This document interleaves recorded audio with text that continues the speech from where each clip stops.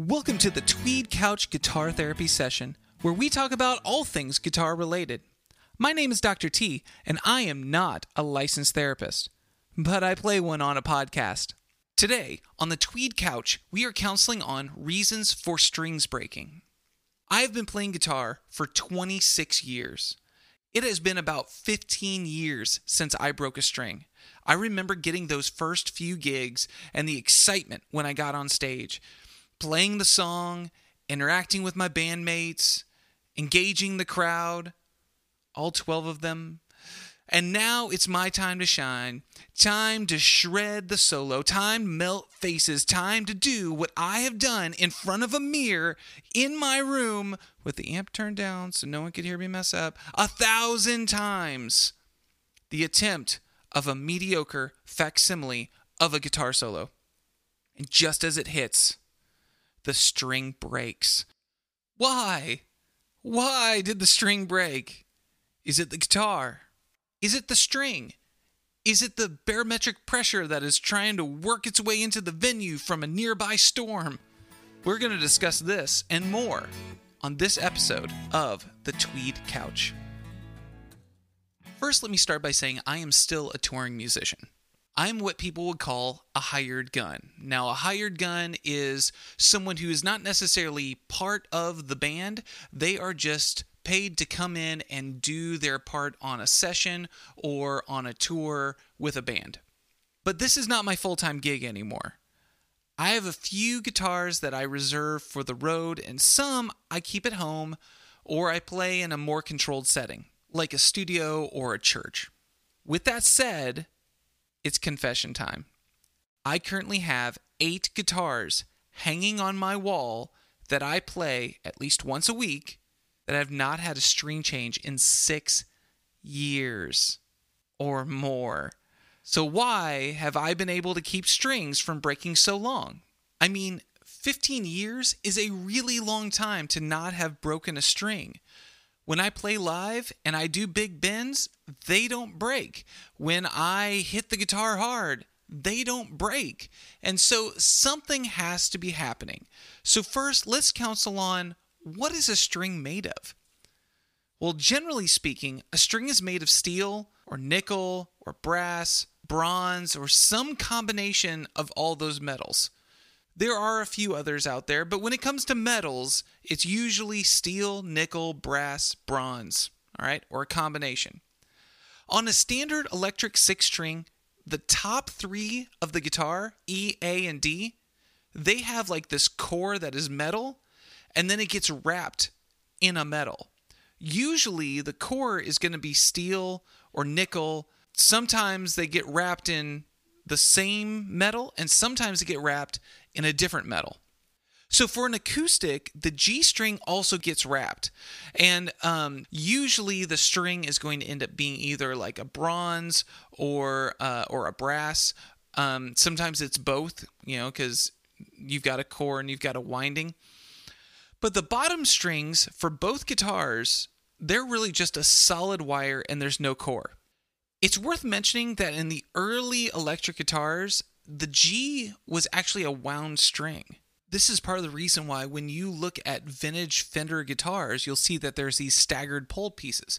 Well, they did the staggered pole piece because the G was wound. And funny enough, you might think of this as the G string being the third lowest gauge on the guitar set. But what I'm going to tell you is it's actually the lowest to the same as the E string, and then it gets wound. So the E string and the B string, they go up in their gauge, then the G string actually lowers its gauge and it gets wound. Then D gets its core and it gets wound. A gets its core, it gets wound. E gets its core and gets wound. So in a wound string set like an acoustic, the G is actually one of your more fragile strings. Well, in early electric guitars, the G was a fragile string. And because it had a low core diameter, the ability for the pickup to be able to get the magnetism from that core required that the pole piece be higher up so more signal could make it into the pickup from the string and then, of course, go to amplification. Now that you understand that the G string has a smaller core, that might make a little bit more sense on why on an acoustic guitar set that has a wound G string, you might be more susceptible to breaking that. Last thing to mention on strings and what they're made of. On classical guitars, when they use strings, it's either nylon or it's gut. Yeah, I said gut. Dried and processed for your listening pleasure. Fortunately for you, I'm not going to talk about classical guitar strings. Which makes sense if you really think about it, because we might have some vegan listeners, and I don't want to offend anybody. I really don't. So, why is it that we talked about what strings are made of? Well, it was to help you understand that these are strong, pliable metals. You can't just break them with your bare hands. When you change your strings and you have the little loose ends at the end, you use wire cutters. You don't just break them off. If you are one of those types of people that you loosen the string and then you kind of get it nice and loose and then you just cut it in the middle and unwind things, you had to cut it. You couldn't just tear it, right? So you need wire cutters. So this is something that is very strong. These are strong metals. Now you may be asking yourself, if this string is so strong, why does the string break? Well, honestly, it's not because of you somehow gaining like Hulk strength during your mayhem-enriched, shredding-ensued, soul-burning, life-changing solo. Likely, it's due to something cutting it. Okay, quick story. I bought a 2003 Les Paul Classic back in 2004 to take on gigs and to use on tour. I needed something that I loved the look of, I loved the sound of, and I loved the playability. Well, that summer, I took the guitar on 7 outdoor shows at a festival called Life Fest. Life Fest is out in Oshkosh, Wisconsin. And I'll be honest, it's an amazing festival, and I highly recommend it if you're into any kind of quality Christian music. These shows were so hot that year that I couldn't keep the sweat from dripping. 2 of these shows were done in a metal horse barn, and it was sponsored by Famous Dave's Barbecue, and it was appropriately named The Pit. And I felt like we were actually in a smoker pit. It was over 100 degrees Fahrenheit in the building with the windows open and the barn doors open. The next weekend, we had a concert in Illinois, and I started to break A strings. After a few shows, I went, you know what? Obviously, A strings are the second thickest string on my guitar. This seems odd. I need to take it in someplace. So I decided to take it to a luthier in St. Paul. The name of the place was called Brown's Guitar Factory, and they did an amazing job. What they found was that my bridge had rusted through. So the sweat that dripped down my arm went onto my bridge, and then the sweat dried and then rusted out the bridge, causing a burr. Now, some of you are asking the question right now, what's a burr? Well, a burr is an imperfection in the surface of what your string touches. It can be a snag, a bind, or something that just cuts your string. If you have a burr, then you will be able to diagnose it relatively easily. After a couple of string breaks, you can start to look at it and say, well, that happened to have broken down by my bridge, so it must be an issue with my bridge. Or that happened to break up at the nut, so the issue must be in the nut. Or no, that happened to break farther up the headstock, so it must be a problem at the machine heads, the posts, and there may be a burr there. You see, it's important to examine the gear fail and then contemplate the reasons. Strings will break in an area of contact. Not that it's going to break where your finger is or where your pick is, but instead, it's going to break at a point where you have some sort of a tension, like the machine head, like the nut, like the bridge, like wherever it's anchored to. So for me, having an A string go once, well, that could be a fluke.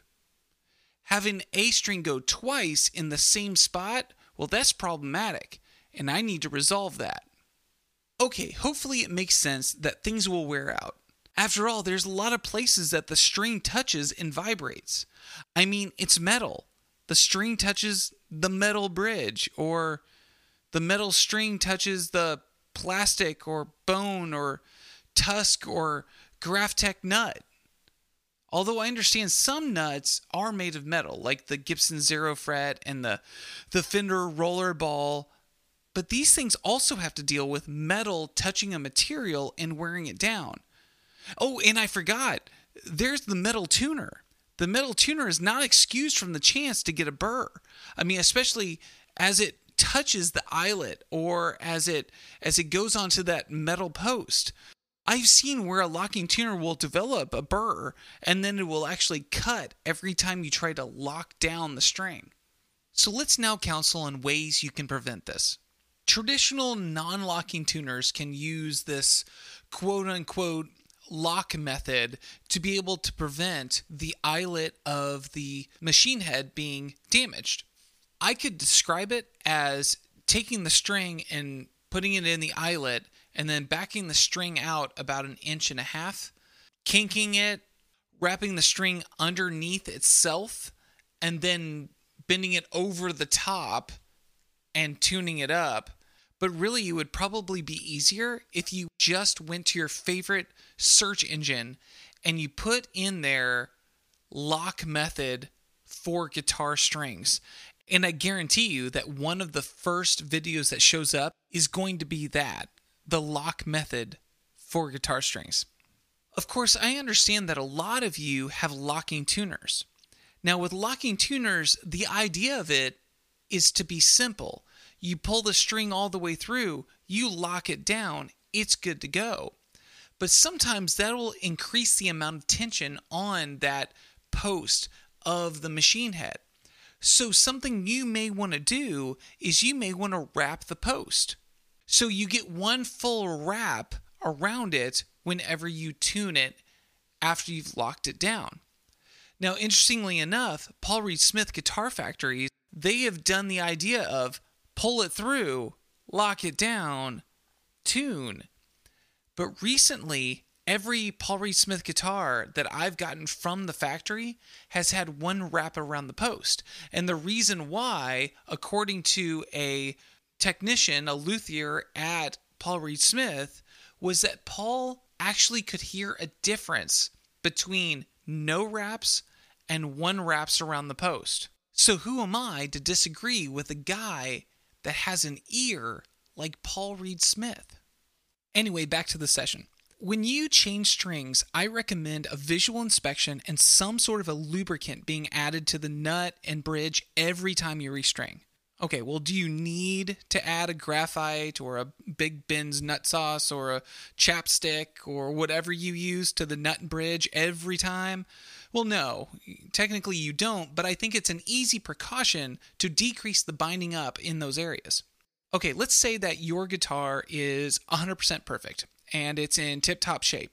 Can you still break a string? Well, of course you can break a string. Just because you have a guitar that is in tip-top shape or you haven't broke a string in a long time doesn't mean that you don't bring a spare set to the gig. It doesn't mean that you don't have spare sets at home. You need to make sure that you have it because your guitar is only at 100% until it's not. And you want to be prepared for that day. Okay, so let's go back to that original scenario, that scenario where your guitar is 100% perfection in functionality, it is in tip-top shape, and now you get a set of strings and you put it on. Could the strings be compromised? Well, it's not like there's never been a bad batch of a brand before, but 99.9% of the time, the issue is less likely the string and more likely the technique of the user. When the string is brought up to pitch, it's under a lot of tension. If you are trying to bend an extra octave out of a string, or you're trying to tune the guitar up past its designated pitch, then you're going to have a higher likelihood of strings breaking. So maybe you need a heavier gauge string. Maybe you need a lighter gauge string. Maybe you need a string that has a certain coating. Maybe you need a string that isn't made of nickel or isn't made of steel. Maybe you need something like aluminum. I don't know. They make a lot of different strings out there. There are limitations to matter.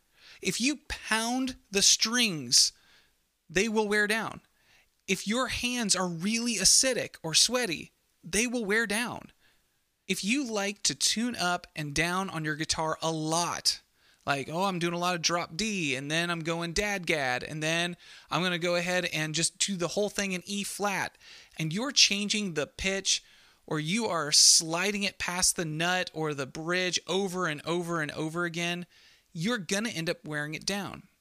And it's more than just the strings that are actually being worn down, it is also the parts.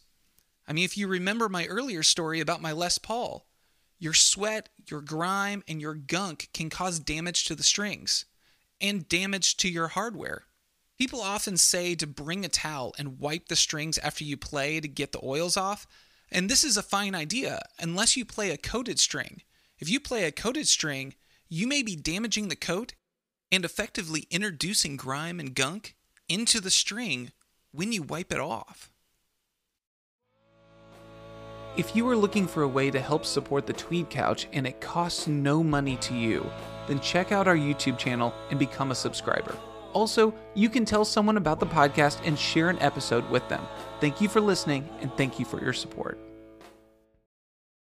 As we start to finish out this session, we need to do what we have done each time and ask questions like, what is your goal and what is your budget?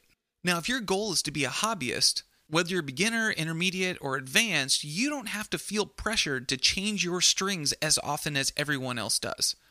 If you enjoy playing and you enjoy the tone of your guitar, leave the old strings on and change them whenever you feel like they're getting gross or the tone is starting to be depleted.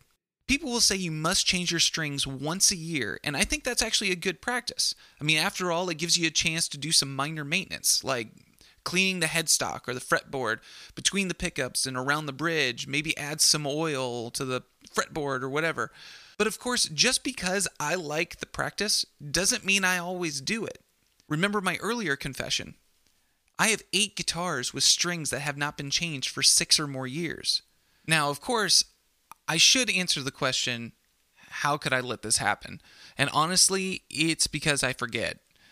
My hands, they don't sweat a lot. And I have very few guitars that I actually use when I do like an outdoor show, which is probably the biggest deadener of strings for me. Also, certain guitars that I have are really dedicated to certain venues that I play. When I play out on tour, most of the time I don't need a guitar with a piezo pickup. But when I play at church, I like to have a guitar with a piezo pickup in case I need more of an acoustic sound. But probably the reason why I haven't changed some of them in 6 or more years is simply just because when I pick them up, they still sound amazing. So I just forget and I leave it. I guess this is where the therapy session takes an interesting turn. It's the point in which we learn that it's not you on the Tweed Couch actually getting therapy. It's me. I'm the one getting the therapy. Anyway, we need to get back to goals and budget. All right, so if you are breaking strings and you are a hobbyist, do not be hesitant to take your guitar to a repair shop. If it takes a couple of weeks for them to get it repaired and you get something back that you're going to actually enjoy more, then do it. Why not? All right, so that wraps up the goals portion of a hobbyist, but what is your budget? If you're going to leave strings on for a while, well, then maybe you should feel free to spend a little bit more money on a nicer set. Something that has the tone that you want and possibly a coating for a little bit of a longer life. For me, I play Elixir acoustic strings, which are about $15 a pack. They have a long life, they bring out the tone that I want from my Taylor and my Martin and my Gibson and my Takamine acoustic guitars. But for my electric, I play the $5 pack of D'Addario XL strings. They're relatively cheap and they give me a good mix between the longevity and the playability that I'm looking for. You know, you wouldn't guess it, but I actually enjoy changing the guitar strings from time to time. It's just sometimes I don't think about it because the guitar continues to sound good. All right, so let's say that you are a professional.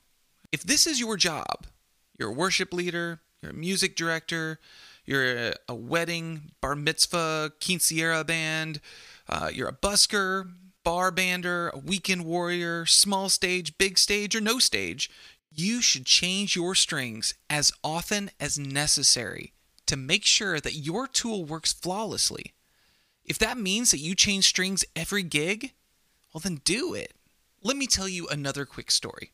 Back in the early 2000s, I was single, and my tour schedule was nearly every day for a year. I would change my strings about every 2 weeks, unless it was an outdoor gig, because remember, that would just completely destroy my strings, and so in which case I would just change them after I got done with that outdoor gig.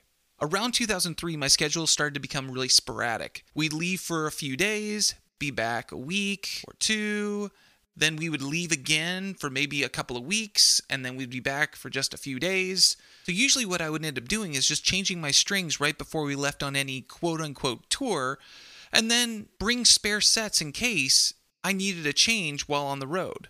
If we were ever in the studio, then what I would do is I would always change my strings right before we went into a session. So if we had like 3 days worth of sessions, I would change my strings, do the 3 days, and if we had 4 days off and then went back into the studio for another 3 days, then I would change my strings again right before that.